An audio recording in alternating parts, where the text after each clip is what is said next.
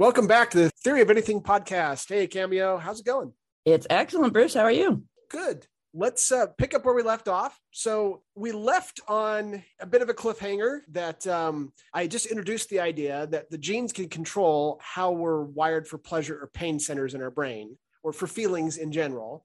Yeah. And that through these, they can coerce or encourage us using those feelings. And then we talked briefly about, can feelings just be ideas? Are they just a type of idea? And we talked about antidepressants, the fact that you can take a pain pill, that it can, quote, change your ideas. That doesn't make sense. So I don't think we've got good reason to believe that feelings and ideas are the same thing. And just at a straight intuitive level, they don't seem like the same thing. I think feelings often conflict with our ideas, and they are sources of information, but they are ones that are evolved. And I think that they are distinct from, or at least it is at least possible that they are distinct from the types of ideas that you build as a universal explainer. Because of that, this has to be taken seriously as a possible way that the genes could influence us as universal explainers. Now, I don't think this is actually a particularly controversial idea. If I were out in the world and I were to say to your average person, oh yeah, the genes evolved pleasure and pain centers as a way of influencing us or coercing us to do what they want us to do, right? The reason why you feel pain is because the genes want you to take care of your body. The reason why you feel pleasure around sex and romance is because the genes want you to replicate. I suspect I would, for the most part, get a complete yawn. Like, yeah, that's like so obvious. I can't even believe you're bringing it up. However, I have found that there is a group of those who are fans of David Deutsch that feel very strongly against this idea. So we're going to start with talking about the arguments that I've had online. I'm actually not even sure if they are arguments. This is part of the weirdness of the conversations that I've had online. But to get into that, let's talk briefly. This was all in context of David Deutsch's statements about the genes coding for happiness. Well, now, happiness is a feeling. So could the genes code for happiness? Could the genes say there's this happiness center, in your brain, and the genes say, for some people, I'm going to activate it more, and for some people, I'm going to activate it less? So the answer is, I don't know for sure, but what do you think, Cameo? Does that seem like something reasonably that could happen? Or does that seem like maybe we're pushing things too far? I stumble over the idea that the genes want us to do something, because it implies a intent that baffles me. Like, why would the genes care if we were happy? Rewarding us for reproduction makes sense because they do want us to reproduce, I guess. I mean, it just giving that personification to I agree. Yeah, I agree. Which makes it, but so if we can figure out a different way to describe, like, I don't know why our genes would care if we were happy. We could go through our entire lives and be morose and it wouldn't matter, right? I mean, unless I suppose if we killed ourselves instantly, then it would be a waste. I don't know. It's kind of funny to me. Yeah. Okay. So one thing I should probably call out is that whenever we talk about the genes wanting something, Richard Dawkins says we have to always understand that as a shorthand for something that's got nothing to do with actual intent. Genes evolved a certain way that if they make us feel pleasure around sex and romance, the genes that cause us to feel that way, that will cause those genes to replicate better. Sure. There's no actual intent. We are intentionally personifying as a shorthand. It's got nothing to do with what we actually believe. All right, I'll get over that silly part then. However, the rest of your criticism is very valid. You would have to answer that question? You would have to answer, why would the genes want us to be happy or not happy? I think part of the problem here, and this is my opinion, and let me just admit that to David Deutsch's point, which I completely agree with, we don't really have a theory of happiness. We don't even know for sure what we mean by happiness. Mm-hmm. While happiness is a feeling, maybe in most people's minds, it's not a simple feeling. If I can maybe describe it this way, I think there are certain feelings or affects that really are just coded for by the genes. Pain would be an example. It's very simplistic. I think that, and pleasure, I think that there are other feelings that are actually labels that we use for a complex of ideas and feelings combined. Yeah. And I suspect happiness falls more into that category. Now, let's say I'm wrong. I always want to consider the possibility that I'm wrong. Sure. Let's say happiness is in fact something that is directly coded for by the genes. Then honestly, my theory that I am advancing here would have to say, yes, it is entirely reasonable that genes, because, let's pretend like we have some sort of basic statement now, observation or experiment that shows there's this specific happiness center of the brain, right, that just produces happiness. Well, then, yeah, genes could code for happiness. There would be nothing ridiculous about the idea that genes could code for happiness. But if I'm right, that it's not a feeling that the genes would ever code for directly, and in fact, it's what we might call a feeling idea complex or something like that, right? Mm-hmm. Then it should be impossible for the genes to code for happiness. There could not be a gene that codes for happiness per se. And this is my actual opinion. And so I'm actually agreeing with David Deutsch on that. Okay. Here's the problem though. Can the genes code for pain and suffering? Yes, I'm absolutely saying that is based on our best current neuroscience and our best theories. We've got specific pleasure pain centers and the genes code for it, wire us up to those centers. And it's a little different for each person, in part because the genes have variation, and in part because just developmentally we have different variations, in part because we have different ideas, and those ideas differ on how we interpret those. But let's say that there was a genetic defect that caused you to experience pain and or suffering. We've talked about how those aren't necessarily the same thing all the time, okay? Would this, over a population, so you have a group of people who have this defect, would this, over that population, would you find that their overall happiness was affected? Yeah, you would, because they would be in pain and or suffering all the time. Yeah. Okay. So in a sense then, while you can't directly code for happiness, genes could code for something that affects happiness. And it may even be a feeling like pain and suffering. It may not be attractiveness. We've been talking about attractiveness within a certain culture. If you happen to have genes that code for attractiveness, that culture accepts as attractive, then that's going to maybe affect your happiness. Actually, there's some studies that suggest it doesn't affect your happiness that much. Yes. Okay, but we're pretending that was the argument. Let's say that argument is true. And I actually don't find it that hard to believe, despite what some of the studies say, that attractiveness does affect your overall happiness. That would be a way genes could code for happiness through physiology. They could also code for happiness through creating suffering, through feelings, but it would be simple feelings like suffering. This is at least reasonable. Now, let's say then, though, that we invent a drug that counters that problem. Or so that drug would be an example of a source of knowledge. Or let's say you sought out meditation and you taught yourself to ignore the feelings of suffering that your brain was producing due to this genetic defect. Okay. That's another source of knowledge where we've developed, and there's the ability to practice at meditation, let's say. We can see how knowledge would prevail in the long run. But in the short run, and for any one particular person's life, it could be that the genes are coding for mental suffering and that would impact happiness. And it may be that you don't gain that knowledge at first, or maybe even in your entire lifetime, that allows you to prevail over it. You would then therefore find that genes code for happiness in a sense. Okay, do you follow my argument here? It's kind of indirect. I'm saying genes can indirectly code for happiness. It's indirect. I also think it's a bit of a stretch, but okay. Okay, well, let's take the example that I'm actually using. Is there such a thing as a genetic defect that would cause the brain to experience suffering? There are physical. I am not aware of anything that would cause suffering, although I have read that they know that just some people like that, in a way, that maybe that's what depression is. Yes, is that your brain is coded for suffering versus coded for happiness. So it's a theory, we know so little about it. I don't wish to advance the theory beyond what its actual strengths are at this point. But what I'm really saying is that would not, if that were true, it would not violate universality.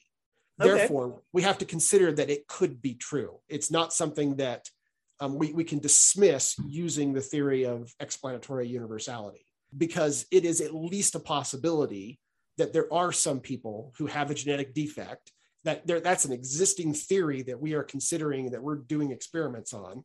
That may be where certain kinds of clinical depression come from. Okay? Right. Yeah, I can get behind that. So, and in those cases, we would expect people with that problem to have lower happiness overall compared to an average population.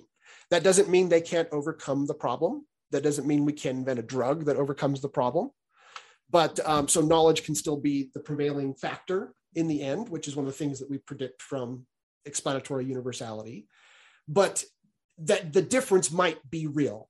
And my point here isn't that I know it to be real. I think there's always this fine line I feel like I'm walking, where when I give examples like this, people assume I'm advocating for that theory, where what I'm really advocating for is we can't dismiss that theory yet. Therefore, it's one that has to be considered seriously on the table, but I'm not necessarily sure if it's true or not. Okay? Right. But it's at least a possibility. So now here is something that David Deutsch said about neuroscience in one of his interviews. He says, of course, neuroscience is very important. If something goes wrong with your brain, you want medical science to know as much as possible about it. But you, the interviewer, asked whether it was relevant to our ideas. I think only in a very marginal way. So the host then says, the brain gives us a starting point, but we can always erase all of that so that it's not primary to our understanding. And David Deutsch says, yes, and I guess not important, either not very important or not at all. Okay. Now, this quote, I think a lot has been interpreted from this quote. Maybe correctly, maybe not. I don't know. I want to point out, though, that he's talking specifically about ideas. So ideas in the mind. There could be ideas that we come pre-wired with from the genes. There's some theories about that, about we come pre-wired with a certain kind of parochial understanding of physics. I don't know if that's even true. Like, I really don't know if that's even true. I struggle with that quite a bit, actually. So, but if there was, would that then be a destiny that we would have to keep this parochial version of physics and couldn't learn real physics? Well, obviously not. Okay, universal explainership, while it doesn't rule out the possibility of the genes have certain ideas that we come with, it does say we should be able to override them. Okay. Right. As long as we're talking specifically about ideas, everything that is said in that group of sentences makes sense to me. But I'm talking about feelings, and feelings are not ideas, or that is what I am theorizing. This is where neuroscience may become very important to us, is understanding our feelings and emotions and how those affect us. Because that is something that I'm hypothesizing is outside the areas of the brain that are used for universal explainership. It's in a different part of the brain. It's in the lower part of the brain. It's the part that animals have. It's a different thing, and it's possibly used by the genes to try to align their replication interests with our interests. Okay. And again, the most obvious example here is pain. We have pain because the genes want us to take care of the body that is in their interest in terms of getting us to replicate, okay, which replicate our genes. So I think that this distinction needs to be made, and I don't know that it is. And I'm going to give some sample conversations I've had with people online who have kind of pushed back with me on this. And okay. I don't think they're making this distinction. They're kind of assuming there is no distinction here, whereas I'm assuming that there is. Okay. Or at least I'm open to there being one. And again, I don't want to like put words in somebody's mouth. It's unclear what they're saying at times, or at least I can't always figure it out. But I think it's because of quotes like that from David Deutsch is why I get a lot of pushback, that he said neuroscience can't be particularly important. They're assuming everything counts as an idea. Maybe that's what's going on. But let me give an example. So first of all, I'm going to be paraphrasing some real conversations. It's actually conversations with two different people that I'm bringing together as if they're a single conversation. Okay. I'm trying to give a feel for what is the concern that they're expressing and analyze that. So, for example, I might make the following claim. Try to explain our obsession with romance and sex without referencing feelings as caused by genes. Any explanation for that doesn't reference the pleasure of such activities, which is in part at least controlled by the genes, would have to be a bad explanation, since we know that is why the genes want us to feel pleasure around sex, so that we will want to replicate our genes. Yeah. That makes sense. That's a well understood best theory that exists. Okay. What's the alternative to that is what I'm asking. Can you actually give me an alternative theory that is as good as that one? So here's an example response. They might say, well, celibate people have the same genes for pleasure as those that aren't celibate. So we see people who are influenced by their genes to like obsess over sex. We see some that instead practice celibacy, and it's the same genes either way. Whether it's someone who's denying sex and romance for themselves or obsessing over it, they have the same genes. That would be an example response I would get to what I just said. That's an awful explanation, honestly. Okay, that's the starting point, right? It's not really an explanation at all. All right, it's being worded like a refutation. Yes. But I've never actually claimed that feelings forced us to act. In fact, I'm claiming the opposite, that it's just an influence, that the genes can't code for you will replicate us. So instead, they try to give us feelings to encourage us. And that overpopulation will make a difference. It won't be 100%. There'll be exceptions because we're universal explainers. There will be exceptions. That's part of what I'm assuming. Yep. So when I heard this response, the first thing that came to my mind was, oh, they must not understand what I'm really saying. They must think that, even though I didn't say it, they must be under the mistaken impression that I don't believe in universality and that I don't think knowledge and ideas are paramount. So they're trying to give me an exception case to show that exceptions can exist, where I'm assuming exceptions exist. Part of my theory is that because ideas are paramount, there will be exceptions, but the genes can influence us over a population. So I would then, in the conversation, spend this was on Twitter, and several tweets explaining that.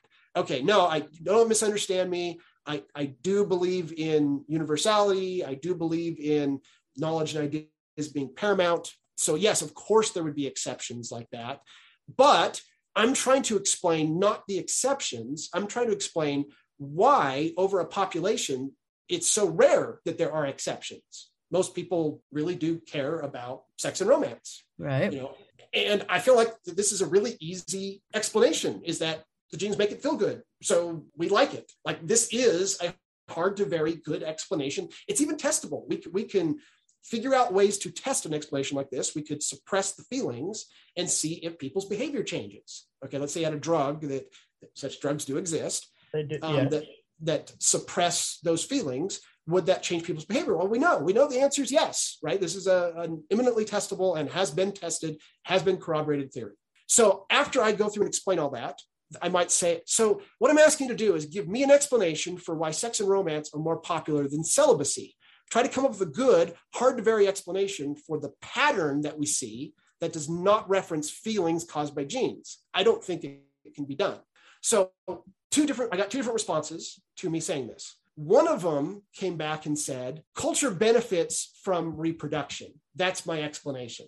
That's also not an explanation. No, it's not.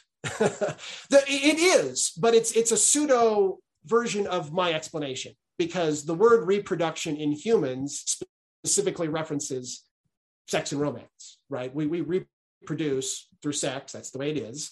So it's kind of a vaguer version of exactly what I'm saying. The other response I got back was, I don't have an explanation, but that's just because no such explanation exists. Okay, so I said, no. I'm saying I've got a good, testable, hard to vary explanation, and it's because romance and sex are pleasurable. We like them. That's why we do it. And the genes made it like, so we like it. So that's how it encourages us, right? That's a very straightforward, testable explanation. And here was the response I got back. And notice how this is worded. Let me read this response directly because I don't want to misrepresent it. So The response was, we're talking about ideas in human brains put there by genetic mutation of the structure of the brain and persisted by conferring a replicatory advantage to the genetic variant over competing ones that structure the brain differently. This kind of thing cannot exist in human brains, where at least some ideas are capable of universal explanation. And then somewhere down the line, I got a response that added to this. Besides, this hardly explains why people are into, say, a dominatrix. It's interesting that this response specifies ideas. So we're talking about feelings, but it's confusing the two concepts. Or maybe not confusing. Maybe he's taking the position they are the same thing. I don't know. It's not clear from this response. So the conversation continues, and we start discussing a similar case. Does hunger influence the behavior of eating? Is hunger one causal factor in the behavior of eating? And so I'm arguing, yeah, hunger's a basic feeling that you get. It's unpleasant. And so the genes give us feelings of hunger so that we will eat, and that's in their interest that we eat and take care of ourselves. So I believe that that's an example of how the genes can influence us through feelings. So here was the response I got. He said that an explanation that hunger is unpleasant so that it encourages people to eat was a bad explanation.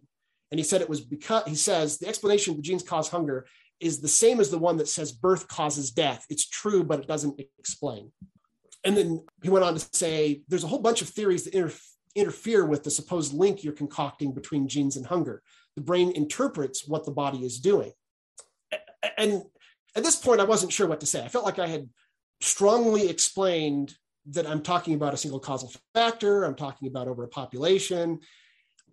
So I wasn't really trying to rule out the idea that, of course, how I think about my hunger affects how I feel about it. So ideas clearly play a role in that also. I'm not in any way denying that Gandhi could basically decide to ignore entirely the unpleasantness of hunger and do a hunger strike. Clearly, he was able to do that. But I don't think any of that changes the fact that hunger influences us, that it's supposed to. That's why it exists. I finally thought, go ahead. Of why I don't spend very much time on Twitter, honestly. Okay, so the thought occurred to me. So at first I thought he was just misunderstanding my position. I thought maybe he really is trying to tell me that he believes that feelings in no way influence us. So I asked him outright. I said, okay, I can't get you to say that feelings do influence us. Are you willing to say that hunger does not influence the behavior of eating? If hunger does not influence the behavior of eating, doesn't that mean that hunger does not influence the behavior of eating? So he kind of stopped and thought about that, and he came back with a response that said, well, no, not exactly, because hunger does influence a lion to eat because they're not universal explainers. So I thought, this was all in context of a human, but maybe he missed that. So I said, okay, let me restate. For humans, are you saying that the feeling of hunger does not influence us to eat? And he was not willing to say, yes, that's what I'm saying. Instead, he gave me a kind of a roundabout answer that was unclear. At that point, I realized, okay, I'm not quite sure what's going on here. It's hard to even say what the alternative theory he's advancing is, because there's a certain vagueness to the responses. So I actually started talking to him about this, started having a conversation about, okay, let's talk about hard to variness versus easy to variness, right? I'm advancing a hard to vary theory. I'm saying, I'm giving you an empirical theory, one that's been tested many times, which is hunger influences as one of the causes, and we're talking only overpopulation, the behavior of eating, because it's painful and unpleasant until you eat. That's a testable theory. If we take, I actually sent one of the people that I was having a conversation with a message where there was this shot that they were testing where you would take the shot and it would suppress your feelings of hunger. And they were testing that would, did that really work? And then the result would be that you would lose weight because you didn't eat as much. Okay.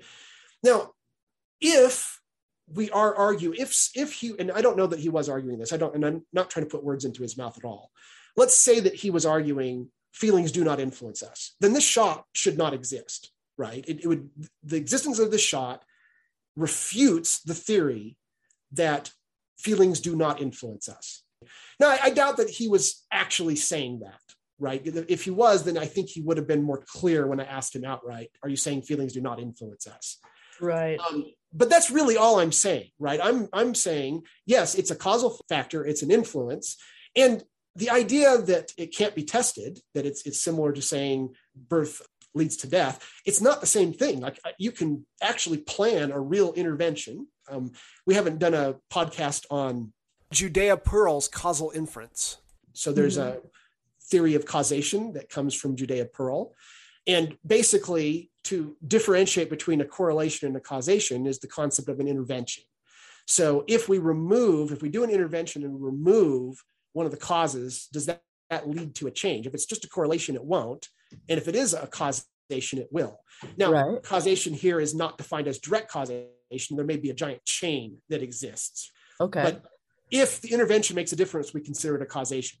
That's really what we're talking about. If I can take a shot and it suppresses my hunger pains and the amount of eating goes down because of that, then that was a testable theory. And that is what we mean by it's a causal factor. So this is actually a fairly specific theory. So what I want to do is to try to explain, I want to take these arguments, I want to put them into a slightly different context. So one of the things that's really common is for fans of David Deutsch to be kind of libertarian, either outright or just bending libertarian. We'd have to probably do a whole separate podcast on why that is. But they often have very strong feelings against use of coercion. And so this is a very typical libertarian thing, even if you're not a fan of David Deutsch.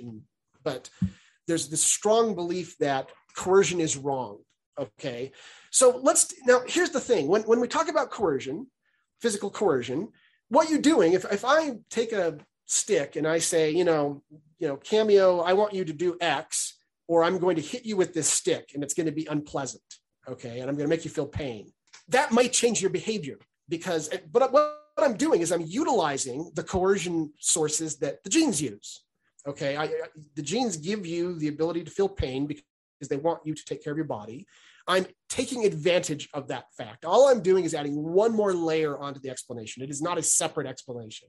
If you aren't influenced by pain, then it's unclear why physical coercion would work at all, or that coercion could even exist. So here is the same conversation with the different responses, only I'm going to just shift it so that we're talking about third-party coercion, physical coercion, okay? Try to explain why people often change their behavior when coercively tortured.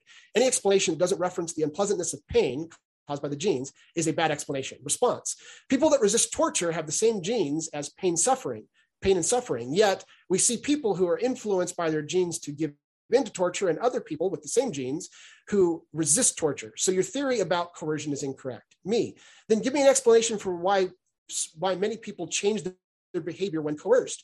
Response: I don't have one. That's because no one has such an explanation. No, I do have a testable, hard to vary explanation. It's because pain is unpleasant, so we don't like it. Coercion uses that pain caused by the lower parts of the brain against us. Response: there's a whole bunch of theories that are interfering with your supposed link you're concocting between feelings of pain and how the brain uses feelings to interpret what the body is doing. Your explanation that torture causes pain and that causes compliance is at the same level as one that says birth causes death. It's true, but it doesn't explain. It also doesn't explain why some people are into sadomasochism.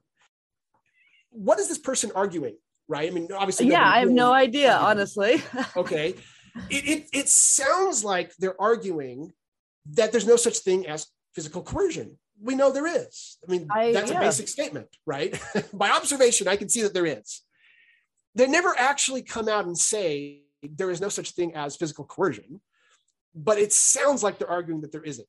And it's hard to figure out what else they are arguing. Are they arguing that coercion doesn't exist? Are they agreeing with me, but they're upset that I didn't say it in a certain way? Are they just not understanding the concept of causation? It's really unclear. Okay, there's something going on here, but it's unclear what it is that's going on. So I want to emphasize this. The fact that ideas are paramount in no way affects the existence of physical coercion by others. That is just a fact, right? The existence of the fact that we are universal explainers doesn't mean other people can't physically coerce us. If this is a good set of arguments, which it isn't, then we just refuted the whole libertarian point of view because there's no such thing as coercion. We know that's wrong. We literally just know that's wrong. Also note that this is the same explanation, almost word for word, but it just has this extra unneeded layer where it's a third party doing it to you instead of the genes directly doing it to you. So this would be, I guess this is the argument I want to make here, is if you are going to use arguments like this, then you need to do them all the way, right? Let's go all the way. There must be no such thing as physical coercion. Well, we all know that's not true. Okay, then let's stop using this argument. There is something to this idea that the genes do influence us through feelings. How much, in what ways, that's an open question. How much can our ideas affect that? That's not an open question. With the right knowledge, the effect will be that they can't affect us at all. Once we learn how to take painkillers, we can control our pain. Once we know, that's all a matter of knowledge. So why is there such strong pushback on this? I'm not sure I actually know. I suspect, and this is just a suspicion, I suspect what's going on is actually a moral objection, not an intellectual objection. I think that there is a concern that is being indirectly vocalized, which is, I don't want to give any support to the idea that you are controlled by your genes and therefore you're not responsible for your actions. And I guess I can see why there might be some concerns around that. If it's true that the genes do influence us through feelings, and they do in different ways, so some of us are influenced differently, does that take away personal responsibility? That's a very, very good question. And I kind of wish that people that were arguing with me had just stated that, and we could have talked about that. I don't know that that's, I mean, you're trying to find a reason you're trying to find an explanation for why they have the opinion that they do. I don't know if that makes sense with their comments. Yeah, I think it is hard to make sense of what they're saying. I mean, I don't know that they're bringing like this idea of personal choice into it, or that we have control over ourselves, or it. I don't know. I'm kind of baffled, honestly, by their comments. Okay, let me move this along now. So here's the thing, though. Let me admit this up front. I mean, like, there's no point in me hiding what the implications of this are. If it is true that the genes influence us through feelings, if that is a true statement, okay, and I am advancing that as an alternative theory, I can see that there are moral ramifications. So I can understand why there might be some concerns around that. Nevertheless, if it's actually a true theory, it's a true theory. The key thing here, though, is if we're saying the genes influence us through feelings, then that does not violate explanatory universality. And we're going to have to accept that. Then that opens a floodgate, because that means the genes probably have some fairly compelling ways to get us to do things that they want us to do. And now all you have to do is reference feelings. Yes, that may be something that has moral consequences that we're going to have to think carefully about. But I think we want to emphasize, though, the good news. Yes, the bad news is certain moral consequences will follow from this. The good news is that this is some really highly still optimistic viewpoint, even if it's the case that this all started from Tracy asking about narcissism. Okay, even if we wanted to make the case that narcissism is somehow related to the genes affecting you through feelings, there's a lot of steps in between those statements, and I admit that. Okay, but even if we want to admit that, it still comes down to that person's a universal explainer. There is real hope of helping that person. Maybe we don't have all the right knowledge to help them today, but there's going to exist knowledge that is able to help that person. And when I said that to Tracy, she said that is kind of cold comfort, that in the future there will be knowledge to help with somebody who's in a bad situation now. I admit it might be cold comfort. Okay. Right. But there is an optimistic side to this, that there's no such thing, and that the genes could code directly for narcissism. Therefore, problems around narcissism, even if they are heavily influenced by genes, which they may be, maybe they are, there is great hope that we can help such a person. And that one day we basically know we'll be able to take a person with that sort of problem and help them. And they won't be damaging to everybody in their lives anymore. And I think this is where universality really is a meaningful moral thing, even if we're admitting that genes can influence feelings and feelings can influence you. It doesn't change the underlying optimism that comes from universal explainership. That is my honest feeling there. In any case, even if you don't buy my theory that genes can influence us through feelings, the real point I want to make at this point is that it is a viable theory, right? There is no way, you cannot reference universality, explanatory universality, as proof that genes do not influence us through feelings. You just cannot do that. Right. I agree.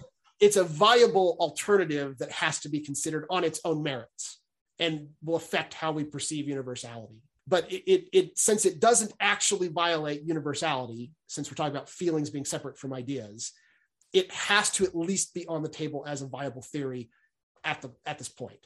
Now, there's actually another piece of good news that comes out of this. If you really pay attention to what I'm doing, I am improving the theory of universality. So if we're taking the point of view that feeling hungry makes you want to go eat violates universality, then unfortunately we know that people getting hungry go eat, and that we've already got tons of tests on that.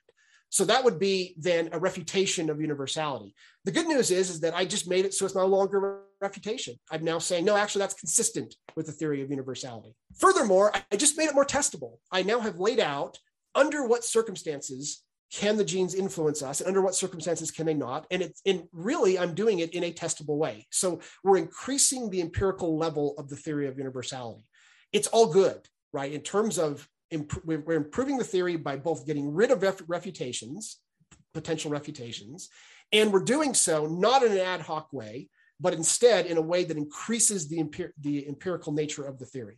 That's exactly what makes a good explanation. This is why I actually feel very strongly about we've got to explore this path. Let me make a bit of a point here, though. So let's go back and let's talk about animal intelligence as an example. So one of the things we talked about when we were talking about animal intelligence was that there was examples of animals showing understanding of things, okay? And one of the theories that has been advanced by David Deutsch at the beginning of infinity is that animals don't have any understandings. Now, I understand the connection there. They're trying to say only universal explainers understand things. And let's be honest, the word understanding is very vague. Yeah. Okay, so the fact that an animal understands something in some sense doesn't mean it does so in an explanatory sense. So, and even if they understand in an explanatory sense, it doesn't mean they do so in a universal explanatory sense, because there could be levels of explanations, some that aren't explanatory. I mean, I don't know that to be a fact in any way, but there could be. So the idea that animals understand something, does that in fact refute universality? Well, there's kind of a feeling amongst some of the fans of David Deutsch that it does. And so that's why they push back on a lot of the experiments that we've talked about. So let me give some examples. Alex the parrot, we talked about, understands the concept of numbers up to number 6. In fact, Alex the parrot, according to the experiments that were done and that were published in peer-reviewed journal Nature, Alex the parrot understood equivalence. So, for example, first of all, they would give Alex the parrot a number of objects underneath cups, and maybe there's 2 underneath one and 3 underneath the other. They would show Alex the parrot the 2 items, cover it, then show Alex the parrot 3 items, then cover it. And then they would ask Alex the parrot how many items, and it would say 5, which is at least at some level an ability to kind of do addition. Right? Yes, agreed. Okay, I mean, kind of at an intuitive level, not algorithmically. Yeah, okay, yeah. Okay, so then they gave Alex the parrot blocks, and they would have a block with the number 5 written on it. So Alex the parrot could also answer, what is this, to the Roman numeral 5, and it could say 5, or a 6 and say 6. So they wanted to know if it understood the concept, if they understood equivalence, because little children can count, but they don't understand equivalence yet. They want to know where Alex the parrot was. So they would show Alex a block that had a 5 on it and a block that had 6 on it. And then they'd be different colors so that it would, one's blue, one's red. And then the block that is a 5 would be larger than the block that was a 6. Okay. And they would say, which is bigger, and blue or, and then it has to answer blue or red. And it would say, so it would answer 6 is larger, even though the block with the 5 written on it is larger. suggesting that Alex the parrot actually did understand the number 6 is a larger number than the number 5. Okay. So that is the result of an experiment. We had talked about elephants, the fact that they have to work together to obtain food, that they won't even bother to pull unless the other one's there. If the rope's out of position, they won't bother to pull because they can see that the rope's not there for their partner. So they just won't even bother because they understand it has to have the rope. Ravens, they did an experiment with ravens where they put meat on a string and the raven would sit there and think about it. Then it would come over and it would grab the string with its beak, pull on it, latch onto it with its hand, pull on it with its beak again. It would reel the meat in on the string. And it wouldn't do it through trial and error. It wouldn't like be playing around and then figure it out. It would just in its head figure out how to reel in this meat, right? And then as a sign, they would test, does it really understand the string means it can't take the meat with it? If you normally just had meat there and you like shoot it away, it would grab the meat and run. But when it was on the string, it would just fly away. It wouldn't try to grab the meat, suggesting that the raven actually understood this string is connected. I can't bother with this. And it had actually used a mental model in its head to do trial and error and in its head, just in its imagination, to figure out, oh, if I do the following thing, I'm going to be able to reel in this meat. Now, these are experiments that actually exist.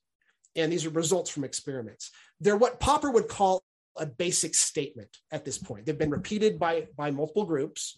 And they found that in this case, we've intentionally picked all animals that Byrne would consider animals with insight. So they're the smartest animals in the world, right? They're smarter than a normal animal that just uses trial and error learning.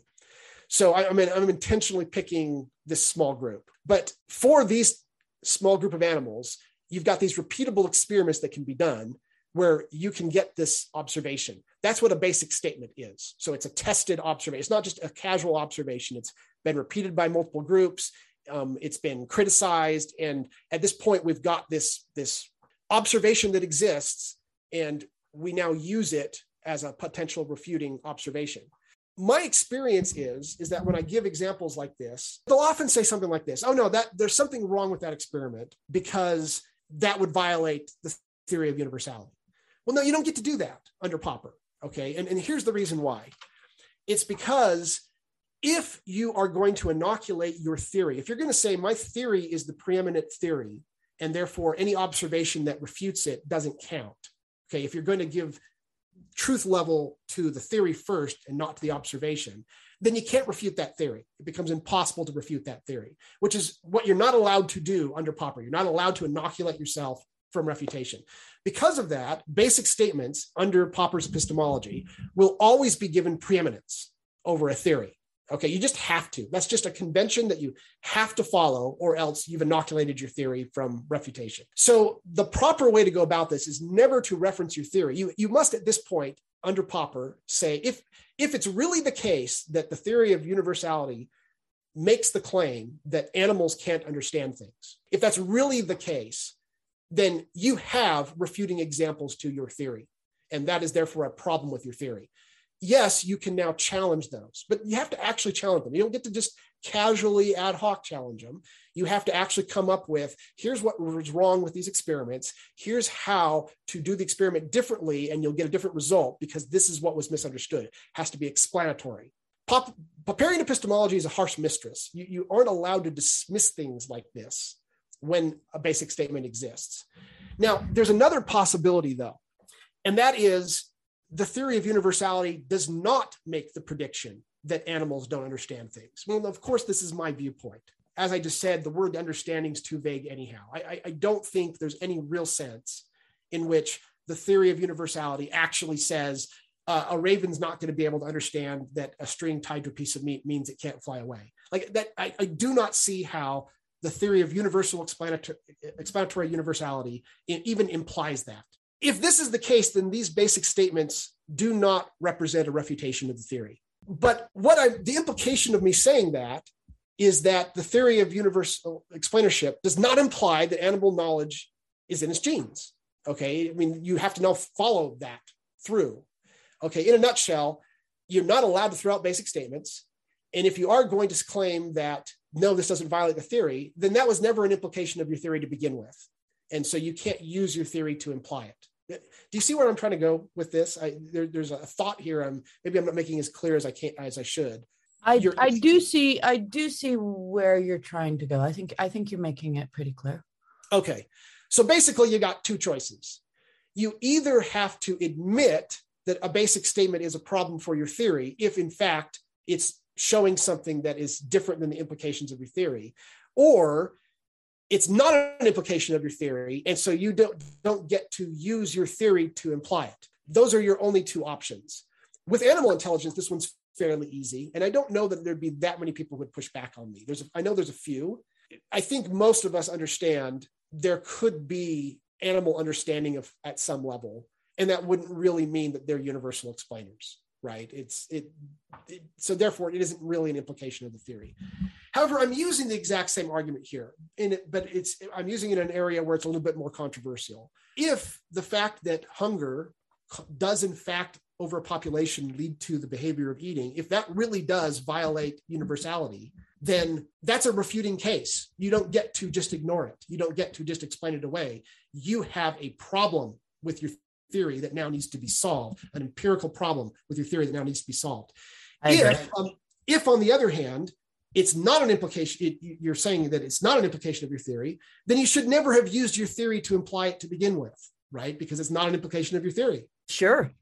Okay, that's my argument in a nutshell. Okay. I love your argument in a nutshell. That argument is never going to work against that person that you were arguing with on Twitter, because they're not only are they not operating from the same viewpoint, but they're ignoring problems.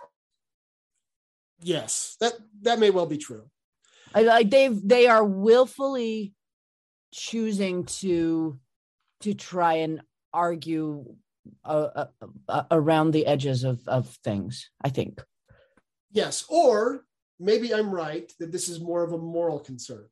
I don't know that for sure, and you make a good point that that's not clear from the statements either. But I think it's very common for people to have moral concerns that they don't state outright. So that's why I'm kind of favoring that point of view, that maybe the moral concern needs to be addressed. And I do agree it needs to be addressed. And we're not going to in this podcast. Maybe we will in a future podcast.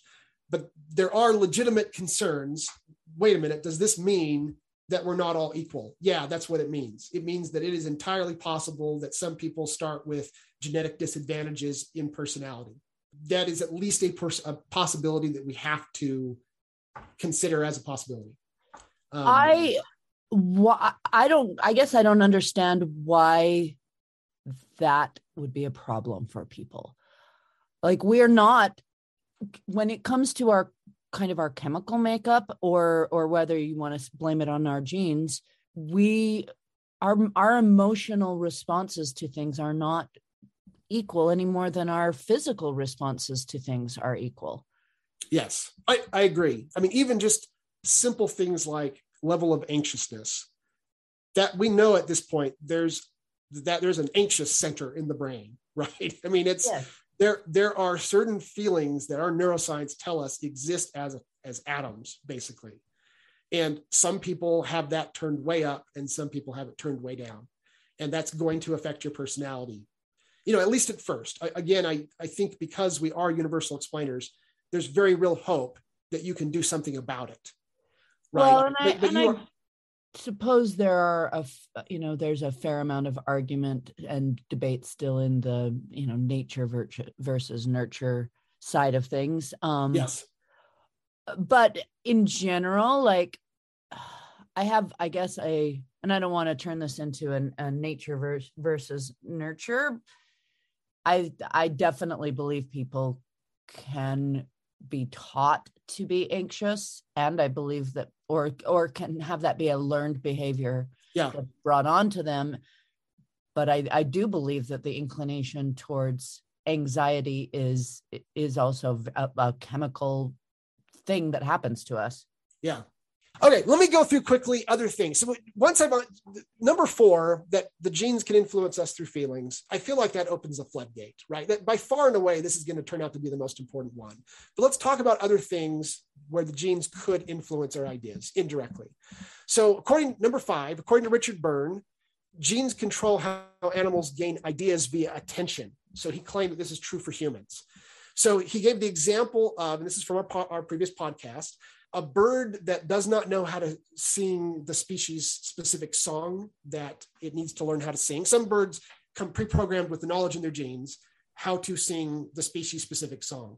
Other birds don't. Other birds have a species specific song, but they have to actually learn it by hearing it from their father. So he says that the genes can make it, though, so that it will learn the species specific song by making it so it only pays attention to certain kinds of songs. So he gave the example of they tried to teach one of those birds the song for a different species and it just wouldn't learn it.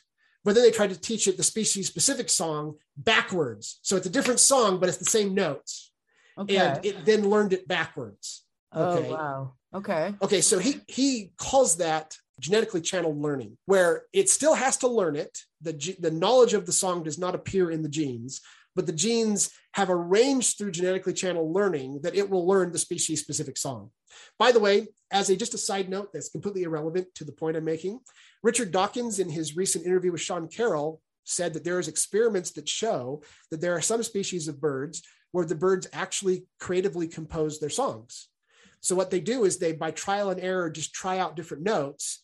And when they find certain notes and phrases of music that sound good to them, they'll pick those up and then they'll string those together into their final song. So in this case, there's no knowledge in the genes as to which song they're going to sing, but instead they're actually using their sense of beauty, of musical beauty, to be able to, through trial and error, compose their own song. So that would be an example of animal creativity, kind of limited form of creativity, clearly not open-ended creativity like humans have. But anyhow, I thought that was interesting. And he says that there's many experiments to back this up at this point. Another example of basic statements. You don't get to just say, no, that's impossible because creativity is only for universal explainers. You have to now take this basic statement seriously and address it. So he also said that humans have genetically channeled learning. He gave the example of how we talk cute to kids. And then he gave the example of how when you get sick and you throw up, then you may dislike that food, even if you know plain well the food had nothing to do with why you got sick. He considers those examples of genetically channeled learning in humans. So that would be another way. Now, you can think about this a little bit further. As universal explainers, we should be able to overcome genetically channeled learning. If we need to eat a food that makes us sick because we once got sick, you could think through, you know what, I'm going to die if I don't eat this food. I better eat it, and it's going to make a difference, right? So this is an example of how genetically channeled learning should be strongly influenced by the fact that we are universal explainers. And it is, right? On the other hand, I would suspect that a great deal of genetically channeled learning happens when a person's very young, maybe even before like the age of 2. And if the genes wanted us to pick up certain ideas at a young age, it could, through genetically channeled learning, at least in principle, it could, through genetically channeled learning, make sure we pick up certain ideas at a young age before we really have full language ability, before we really have the ability to be kind of open-ended with our creativity. It could probably do a lot with us by the age of 2. So this may actually be a powerful way in which the genes could influence us. Again, it's not destiny. It's not something we couldn't overcome. But even the Deutschians would admit that ideas are sticky. From the ones I've talked to, they've had no problem with the idea that positivism and reductivism, reductionism, and the bucket theory of knowledge are all ideas that are false, but that they're hard to overcome, right? Because ideas are sticky. And that if we have certain intuitive ideas that exist, it's really hard for us to realize that those are wrong ideas. So, I mean, like they're okay with the idea that ideas are sticky, and that just because a problem is an idea, that doesn't mean you can just will the problem away, right? I mean, you'll hear all sorts of them say things like that. So if the genes are causing us to pick up ideas through genetically channeled learning at a young age, those ideas may be sticky, and it may be that those are hard to overcome, for all I know. Okay, at least that's a possibility. Number 6, the genes can influence culture. So often this is put as a contest between genes and memes. But in fact, this is similar to nature versus nurture, genes being the nature and memes being the nurture. But in fact, there is no clear line between those two. So we talked earlier about the Westermarck effect. Now I'm going to talk a little bit more in detail to explain how nature versus nurture is in some ways a false dichotomy. So the Westermarck effect, never mind if it's true or not, we're going to pretend it's true for the sake of argument. The idea is that up through the age of 2, that anyone that you grew up with, that you experienced, reduced sexual interest in. And also it works in reverse. If you're older than 2, but you knew the person up through age 2, then you have reduced sexual interest in them. And this is used to explain why siblings and parents and children don't regularly become sexually attracted to each other and have sex. Now, the Westermarck effect basically says, here's this really simple rule. Now, simple rule should be implementable by genes. If the genes, and we're talking about feelings, okay? The genes control feelings. So it's at least reasonable. The Westermarck effect is reasonable based on everything we've said so far. Whether it's true or not, I don't know, but it's reasonable. It could be that the genes simply shut off those feelings for anyone that it happens to pick up as that you happen to know prior to age 2. And then after that, it stops working that way. That could be. And that's the Westermarck effect in a nutshell. There is some controversy around it. They've done tests on this. It has shown up, like there've been certain communities that have tried to do a communal raising of kids so that you don't raise them with families. The vast majority of cultures have always tried to have parents raise their own children.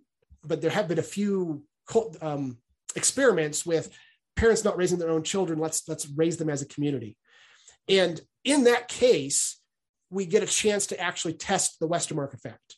So in some of these religious communities that did this, they would want those children to later get married. But now they've been raised together as if they were siblings. And what they found, and it wasn't 100%. And this is one of the things that then becomes controversy around the Westermarck effect. Some of them did get married, but the desire to marry the children that they were raised with was much lower than if they had just met at a later age.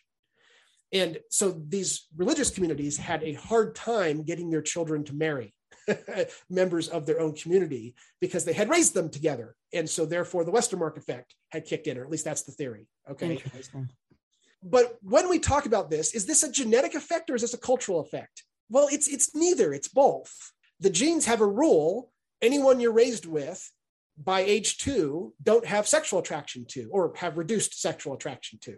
But it's completely, it's not directly coding, do not have sexual attraction to your siblings. It's starting with a certain cultural meme that parents raise children and that they raise them together, and that they tend to have children clumped together in age.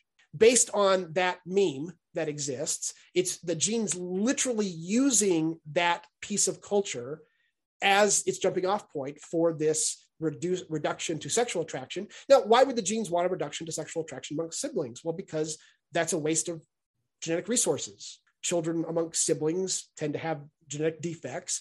The genes would want to reduce our desire to spend sexual resources on a sibling. So it would make sense that if there were a Westermarck effect and if it were genetically activated, that a person who had that would have a genetic advantage, would reproduce more, and then that gene would spread throughout the population. Okay, so in terms of the Westermarck effect, it's a pretty good theory. It's testable. We've had some tests that have corroborated it. It's consistent with universal explainership because it utilizes feelings. It only implements a very simple rule.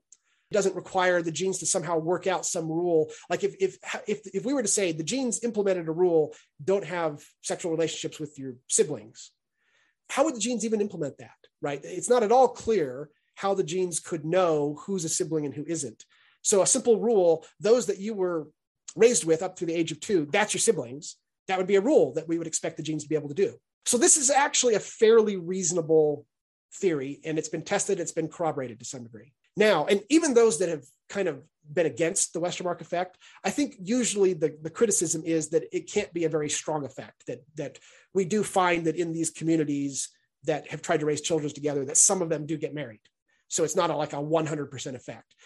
Now, it makes sense the Westermarck effect would maybe be gentle. It would be light, that there's a slight reduction to sexual interest in the people you've been raised with.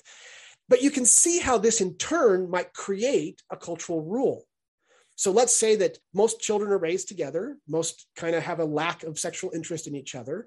In fact, they kind of think it's a little bit gross, that the idea of having sex with your sibling. Uh-huh. Okay. Well, that's very quickly going to become a meme in and of itself. The incest taboo. Okay. Now we know there is a meme, the incest taboo. It exists. What you probably have never asked about is whether the genes were in part responsible for that taboo. And the answer, if the Westermarck effect is true, is yes, that the genes created, in some sense, that incest taboo. That's why it's hard to separate culture, nature, and nurture.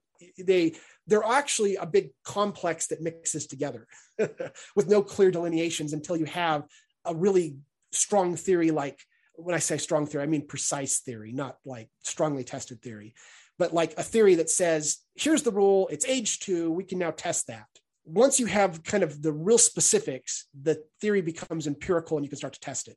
The theory, the genes cause siblings to not have sex with each other, that's a true theory, but it's not empirical. There's no way to test it directly. We're not really sure what the heck's going on. But this is what I'm getting at, though, is this idea that the genes might actually be the cause of certain memes. Now, here's where things get interesting. Could you test this theory that the Westermarck effect is distinct from the incest taboo? Because a counter theory might go something like this.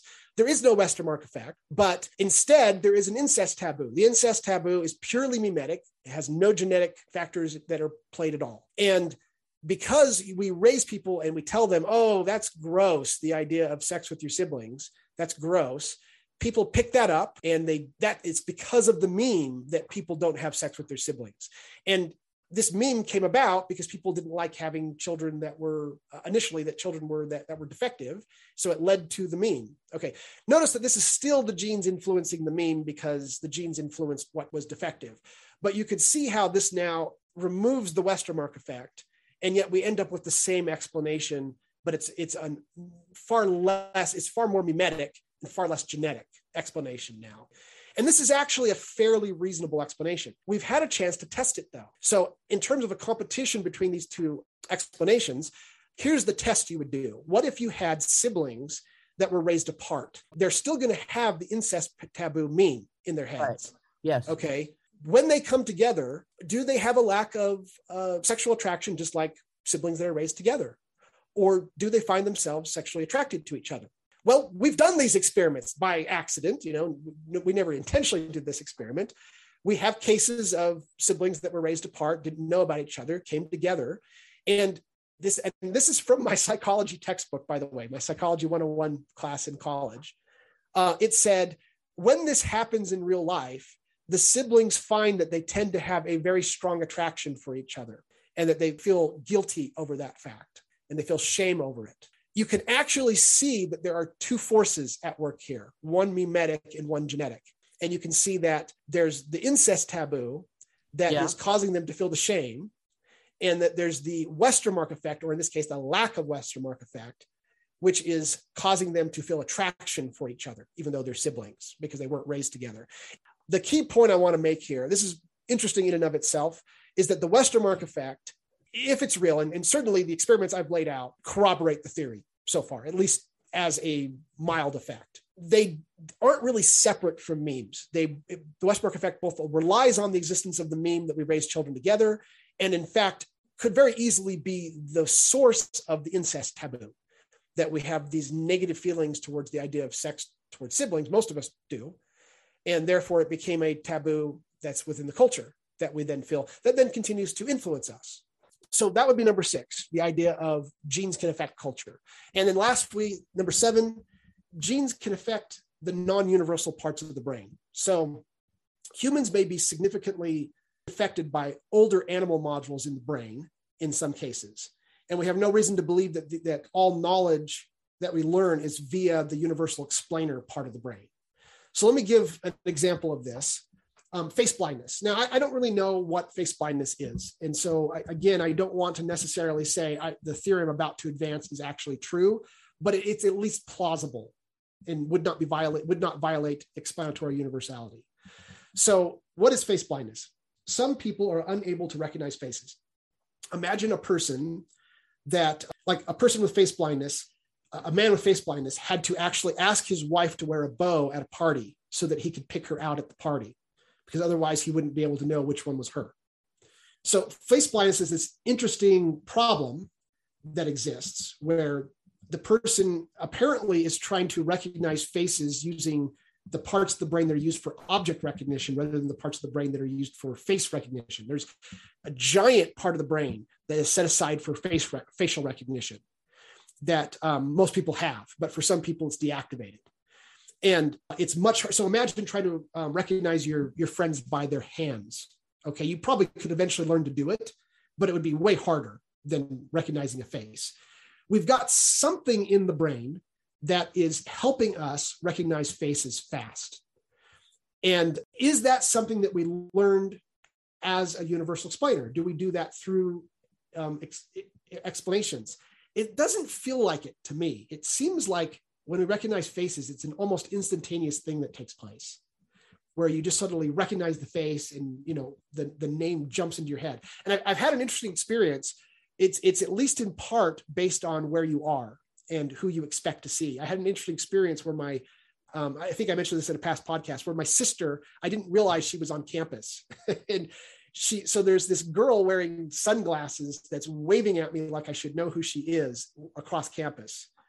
And the sunglasses are kind of heavily covering her face. And I don't even remember that my sister's on campus. So I do not recognize it as my sister. And I'm like, what is that crazy girl doing? I don't know who she is. And I'm walking towards her and I suddenly realize who it is. And it suddenly comes back to me. Oh yeah, that's right. My sister moved to Utah and I thought she was in California. I mean, it wasn't even in my mind that she was in the same state as me. And she goes, "Did you not recognize me?" And I go, "I do recognize you now, but yeah, I didn't expect you to be on campus." And it was a weird experience. I literally could not recognize my own sister because I was in the wrong setting for my facial recognition module in my brain to activate for her. So that must be what it feels like to have face blindness, where you just cannot bring to mind who is this person. Now, here's where things get interesting. Face blindness can come from an injury. So a regular person who recognizes faces can suddenly stop recognizing faces if they get like a blow to the head and it damages a certain part of the brain. It's this one specific part of the brain getting damaged that causes facial blindness. So we know it's actually a certain area of the brain. I can't remember if it was in the lower parts, which are probably hardwired areas, if it was the higher parts, which would be more of the soft plan.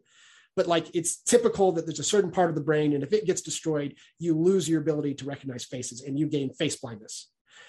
And you cannot relearn it. Okay, it is not possible. We do not have cases of people who have face blindness overcoming it. They can learn strategies where they can, have their wife put a bow on their heads. They recognize them at the party. They can learn to cope through explanatory strategies. But apparently, you cannot use your explanatory universality to relearn how to see faces instantly. This seems suggestive, and I don't know this for sure, but this seems suggestive that this might be an older animal part of the brain. It might be that the algorithm for recognizing faces doesn't use explanations at all, but instead is some sort of algorithm that existed, that animals would have to have this too, right? An animal has to be able to recognize each other. So it makes sense that might be an evolved thing. You could almost imagine this like a machine learning algorithm, although I doubt it's that much like a machine learning algorithm. Imagine that you had like a machine learning algorithm that was in your head and it fed to you the name, it did a recognition and fed to your thinking part of your brain who that person is. And then you could use that in your explanations. And it might be wrong in some cases, like in the case where it couldn't recognize my sister. So you could imagine, though, that this piece of knowledge on how to recognize faces might have nothing to do with explanatory universality. And therefore, that's why you can't relearn it when you lose it. You can see, though, how this would affect people. If there are such modules that exist in the brain, if you didn't have one, you would be at a disadvantage compared to somebody else. We talked about the possibility that this might be the explanation for why someone with Williams syndrome can't learn numbers and space as well. There could be an animalistic part of the brain that understands space intuitively. I don't know that there is, but there could be. And maybe that part isn't connected as well in a Williams patient because they overused a certain part of their brain. You can see how genes might affect things like that, where people have certain more natural knacks for certain things, that not everything is necessarily done by the universal explainer module. Okay, do you follow my argument there? I do. I totally follow your logic there. It makes sense to me. Okay, so summary then. We got 7 things that I've come up with that genes could influence our ideas without violating universality. They can control our physiology, and that can in turn impact our personality. They can control how we grow various parts of the cortex, like the Williams syndrome example, and that might affect our personality and our interests, which would affect our ideas. They can control our perceptions, like with dyslexia, and that can in turn impact our ideas. They can control how we're wired to pain and pleasure centers and control and affect our feelings, and that could in turn affect our personality and our ideas. They can control our attention, what ideas we take in through attention, particularly at a young age. They can affect our culture. The example there was the Westermarck effect. It may be that there are older parts of the brain that affect how easy some things are for us, like recognizing faces in the case of face blindness. And that might affect what our interests are. That might affect where we decide to put our time and effort into learning. And that could affect our ideas. So here's my list of what I think is possible without violating universality. And I think this is actually a fairly powerful list. Now, I want to emphasize that I'm not necessarily saying that these are true. One of the things I want to make clear is that I'm putting these forward for consideration as non-refuted theories, not that we know for a fact that these are all true, or even if they are all true, they may have a relatively negligible effect in a lot of cases. But I want to put forward that anytime we want to come up with an explanation for the genes affected somebody's personality, which people do it's very, very popular right now to claim, oh, the genes impact happiness 50%. That if we, instead of just saying the genes impact happiness 50%, we put it in terms of a more testable explanation using one of these 7 explanations and turn it into an empirical theory that we can actually test for what the cause is, that we should take that idea seriously, that those should be considered valid ideas that don't violate universality. However, let me just say, though, that we could make a counter case, and in fact, we should. If the genes could impact us so strongly that they could get us to do whatever they wanted, that seems like that would be a very bad thing, because then that person would be very inflexible and they would not be able to adapt to just a regular changing world environment. So we should expect that even if the genes do have access to these 7 methods of impacting our ideas, that they wouldn't necessarily use them for every imaginable case, that there would be something to be said for not impacting us too strongly and allowing us to be able to choose things on our own, so that we are more flexible creatures and we're more likely to survive in a strange environment that the genes can't predict. So we're looking for some sort of balance here. Yes, it's possible for the genes to affect us, but they can only affect us in limited ways like this. And even then, we're not saying that the genes do select for affecting us. A lot of stuff probably really is just ideas in our head. A lot of things that we confuse for genetic impact may be primarily ideas in the head, and the impact may be something genetically, maybe something very downstream, like physical attractiveness. Are you with me so far? And will you at least buy that these are possibilities that the genes could impact us? I am with you, and I do buy that there is a possibility. You've made a pretty compelling point, I think. Okay, good, because I am now going to challenge that in a very visceral way. I'm going to give you an example. This is a real scientific study that was done. that is really a little hard to believe that the genes could impact in this way. Here it is. So Essie Vitting, in her study, Evidence for Substantial Genetic Risk of Psychopathy in 7-year-olds. What a name for a paper. She found the following. She said, the twins with milder antisocial behavior showed a moderate genetic heritability of 30%. The remaining influences were entirely environmental. This is, by the way, I'm quoting this not directly from her study, but from the book Evil Genes, which was the basis where I first read about this. She says, but for the antisocial behavior of those twins who were highly psychopathic was under much stronger genetic influence, a heritability of 81%. Wow. So and this is in 7-year-olds. Wow. Okay. She is claiming in her study, this is what her study found, was that genetics, heritability, that high psychopathy in 7-year-olds, in children, was genetically influenced and was heritable 81%. This is really the same argument that we just used for in the previous episode for dyslexia, where the fruit and boot rhyme, that because of dyslexia, that's actually the genetic impact was dyslexia. That's what caused those children to suddenly sort into genetic categories. That was a high genetic influence and high degree of heritability.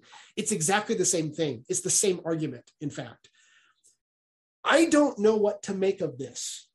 Even with all 7 of the ideas I've laid out, it's genuinely hard for me to accept the idea that psychopathy is inherited and that it is determined primarily, according to this study, by the genes. There is how do I put this? I mean, I was talking about how maybe some of the pushback I get is moral. I feel that moral pushback, even just reading this. Like, oh my gosh, are you saying that you're born bad and that there's no real hope that you'll overcome it, at least not at our current level of knowledge? That is precisely what Essie Vitting is saying. She is making the case that extreme, high psychopathy is genetically determined, and that it's determined at a young age, that interventions do not make a difference, and that there's nothing you can do in terms of nurture that's going to, not nothing, because it's not 100% genetic, nothing ever is. So based on twin studies and such, sometimes there is occasionally one twin that was highly psychopathic and the other one wasn't. So nurture must have made a difference in that case. But that there isn't much hope, that the chances that nurture is going to make a difference aren't strong. How do you feel about this? I mean, this is a study. I'm not saying it's true or not. Well, I don't have a moral objection to that inclination. I mean, or to her study. It doesn't cause me a moral objection to the idea that people could in fact be born bad and nothing could change that. It happens in a really small percentage of people, I think. Yeah. Yes. If anything, I kind of find it a little bit comforting. Well, okay, let's talk about that, because some people do. The author of Evil Genes actually found it comforting. So I would like to hear why you find it comforting. I find it comforting because it means that people also can be born good. Okay. And that maybe we can eradicate badness if those people don't continue to. I mean, not that I would want to ever suggest we should keep people from procreating just because they have bad genes. Yeah. But like the level of badness that happens when people are sociopaths it's really detrimental to our world. And to know that's just really a brokenness that they come into the world with. Yeah. I don't know. I think it does have some comfort. Okay. You know what? That's not quite the same as the reason that the author of Evil Genes gave. What was her reason? I wish I had the quote, because I don't want to misquote her, but if going off of my memory from years ago, it seems like her argument was there is some comfort in knowing that as the parent, there was nothing you could have done, that there are some cases that just aren't your fault. Well, however, if it's genetic, the genes came from somewhere, right? They came from the parents. Yeah. And so not your fault in terms of your raising strategies. But here's where I'm going to potentially challenge that. If I'm a parent who's a psychopath, I typically am going to be exhibiting that persistent antisocial, like that impaired empathy and remorse. I'm probably going to be treating my children poorly. And so it may be a nurture in that the parent was psychopathic and therefore treated the child poorly, and that passed along the psychopathy, maybe. Well, I'm just saying it maybe could be exacerbating the situation. So Barbara, the author of the book, neither her mother nor herself had these sociopathic tendencies, but her sister did. So I think in context, she was maybe talking about her own personal situation. Experience. Yeah.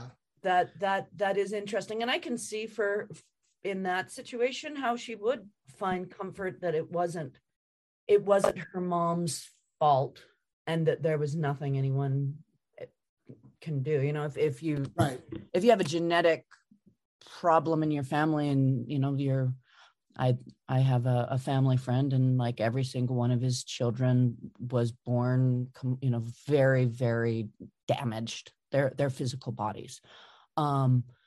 And he can't do anything about that either, right?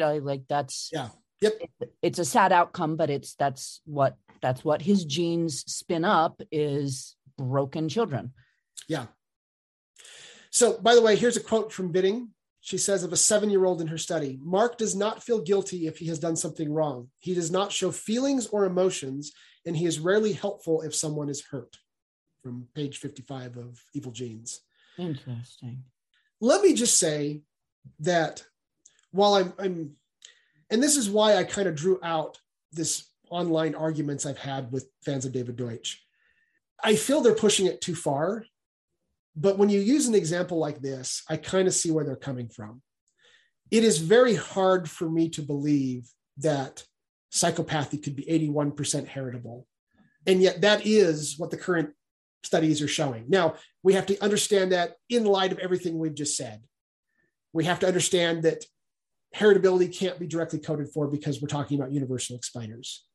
And we're not claiming that it is. And really, that's at the level of a bad explanation to say that at this moment. Yet something is going on, and it is a basic statement. And if it poses a problem for explanatory universality, which maybe it does, then that's a problem that needs to be addressed. You don't get to just sweep it away. I'm going to hold myself to the same standard. In the case of hunger, I have no problem with saying the genes cause hunger and the hunger causes behavior, and that's the way the genes keep us aligned. I have no problem with that. That doesn't bother me in the slightest, and I do not see that as even slightly causing a problem for universality. I don't feel the same for this example here. It's interesting. This is a problem, and this is, in a nutshell, the problem Tracy raised to me that I'm trying to explain, but admitting I don't have all the answers. And I'm not going to tell you it's not a problem, because I think it is. I think that we've got a bit of a situation where it is unclear how to entirely reconcile some of our studies with genes and psychopathy, sociopathy, with universal explainership. I think it can be done. I don't know how as of today, but I think I've laid out a series of testable possibilities that are worth pursuing. Notice I really emphasized with that last quote, feelings or emotions. He does not show feelings or emotions. Now, feelings and emotions, we said that's my number 4 on my list of 7. That is something the genes can affect. So that is at least consistent with my theory, but we are talking about something far more complicated than an atomic emotion here, right? We're talking about empathy, basically, that some people are unempathetic. That's the problem with narcissists, is that they are unempathetic. How do we address this problem? Now, one more thing I should mention. The author of Evil Genes Barbara Oakley. Okay. She ends her book with a twist. So this is not a fictional book. This is a science book, but she ends it with a twist that was really kind of chilling. And I'm not trying to back her theory, but I am going to explain what her theory was. And it does make a certain amount of sense. Why does psychopathy or sociopathy or Machiavellianness, and narcissism, why do they exist in the population? If they are in fact genetically caused to some degree, why do they exist in the population? Her answer is that evolution selected those people to be our predators. Oh, really? Because that is a viable replication strategy. Okay. Yeah. So again, I'm not trying to back this theory, but that is what her ultimate theory was. And you know what? This isn't something she totally made up. I have since, reading that book, read that multiple times from serious scientists trying to study that. I don't think they usually use the word predator, but we do use the word predator. I mean, that is a word we use for people who have certain type of sociopathic tendencies, sure. Right? This does have to be consistent with evolutionary theory.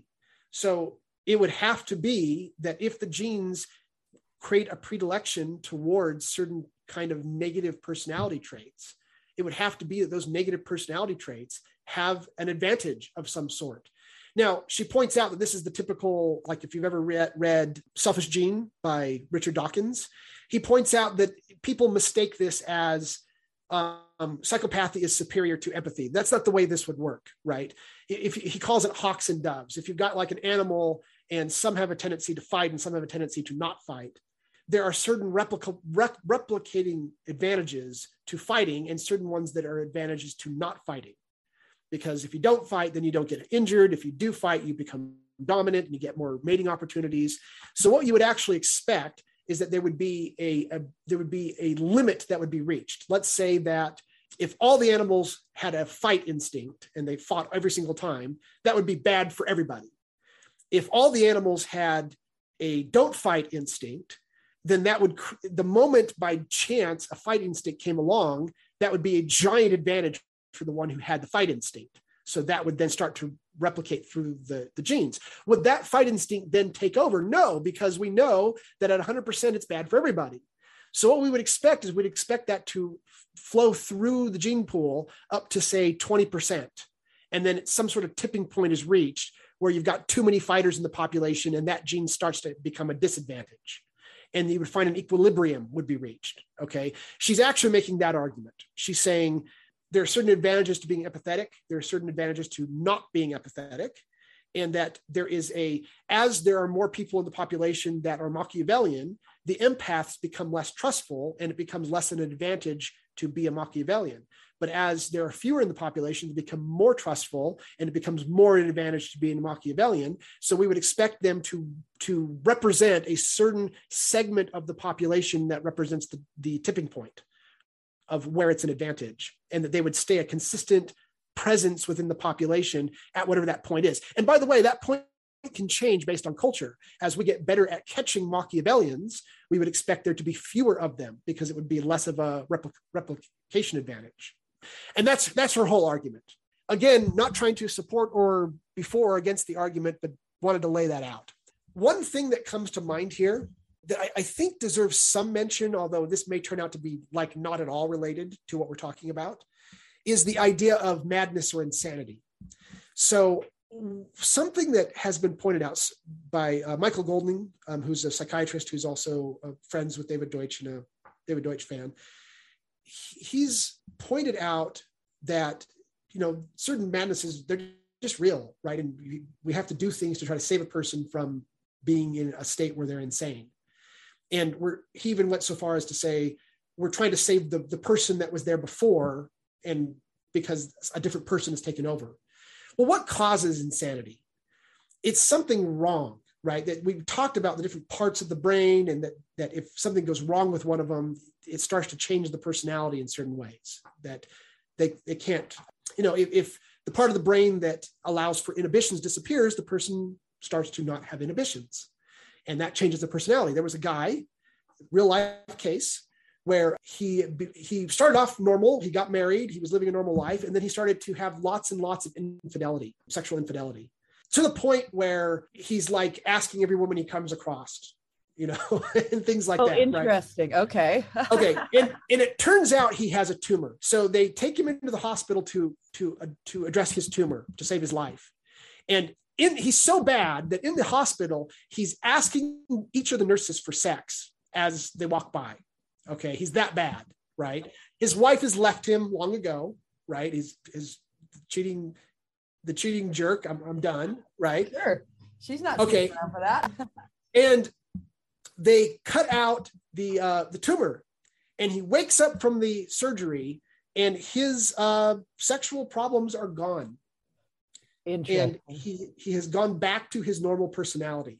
Okay. And he lives a normal life from that point forward, no longer has these sexual problems until they start to come back again. And so they go, they're coming back. They go scan his brain. And sure enough, that tumor has returned.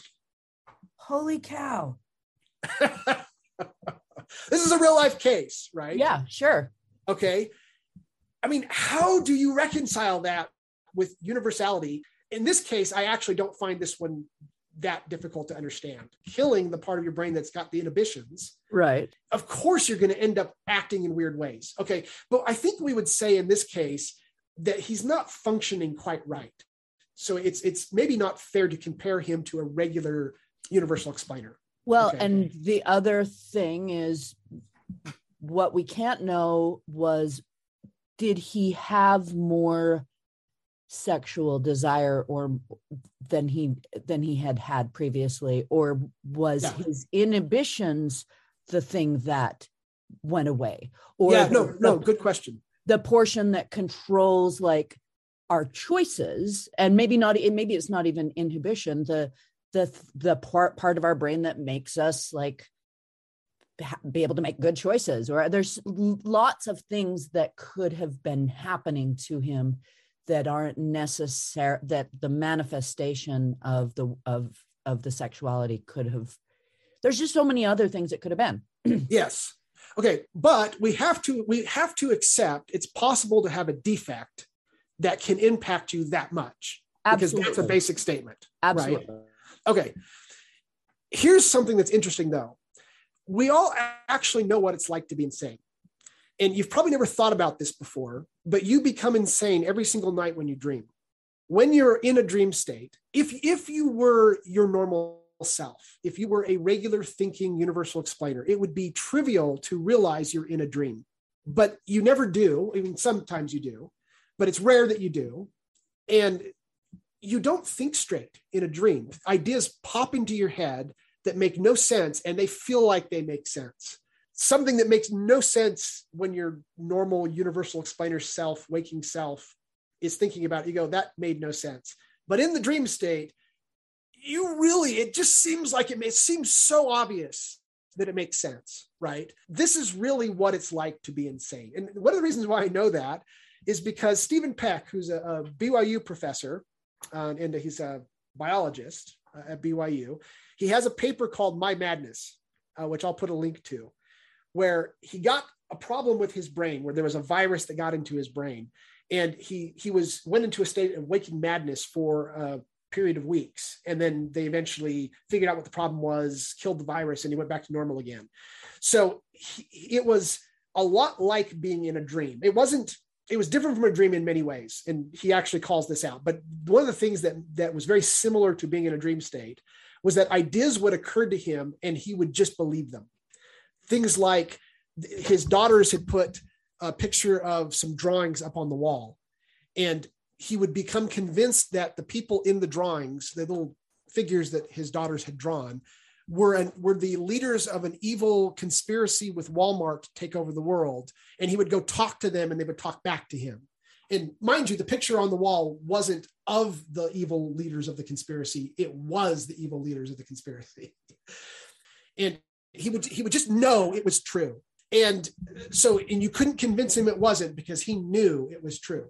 And this continued for weeks. And he would hear, like, people would, the guy who's going to put him into a brain scan, the person in his mind would tell him, I'm going to kill you while you're in this brain scan.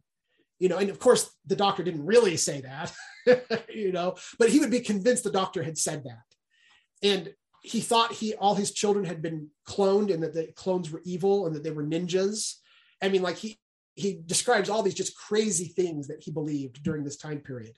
And yet during this whole time, he's still able to reason, right? He's still able to some degree, work out a certain amount of reasonableness and live his life and explain to people why he thinks what he thinks is true. And at the end, when they finally give him the stuff to take care of the virus, he has been told by his clones, that the evil clones of his children, that they're all going to come by at 1:00 and that they're going to make a decision about, and he's like panicked. He's like, I have this moral responsibility to take care of these clones and nobody's taking me seriously and they're evil and I don't know what to do with them. Like he's literally having a giant moral crisis and everybody's kind of downplaying. Oh no, it's no big deal, and he's like panicked over this. He's like, they're all going to come and I've got to decide how I'm going to take care of these evil clones of my children. And they give him the medication to remove it. And he continues to think they're going to stop by. And nobody stops by at 1:00.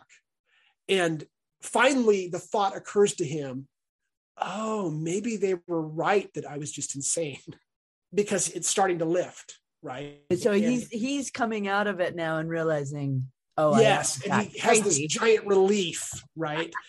It's an insane story, literally an insane story. It's amazing.